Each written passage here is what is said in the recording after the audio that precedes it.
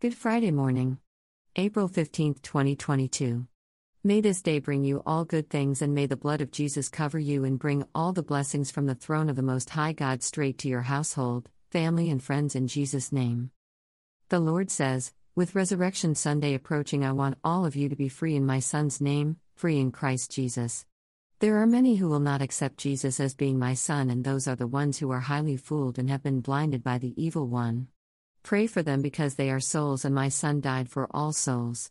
Accept Jesus as your Savior and you will experience a freedom unlike anything that you've ever experienced before in your life. There is a difference between earthly matters and heavenly matters.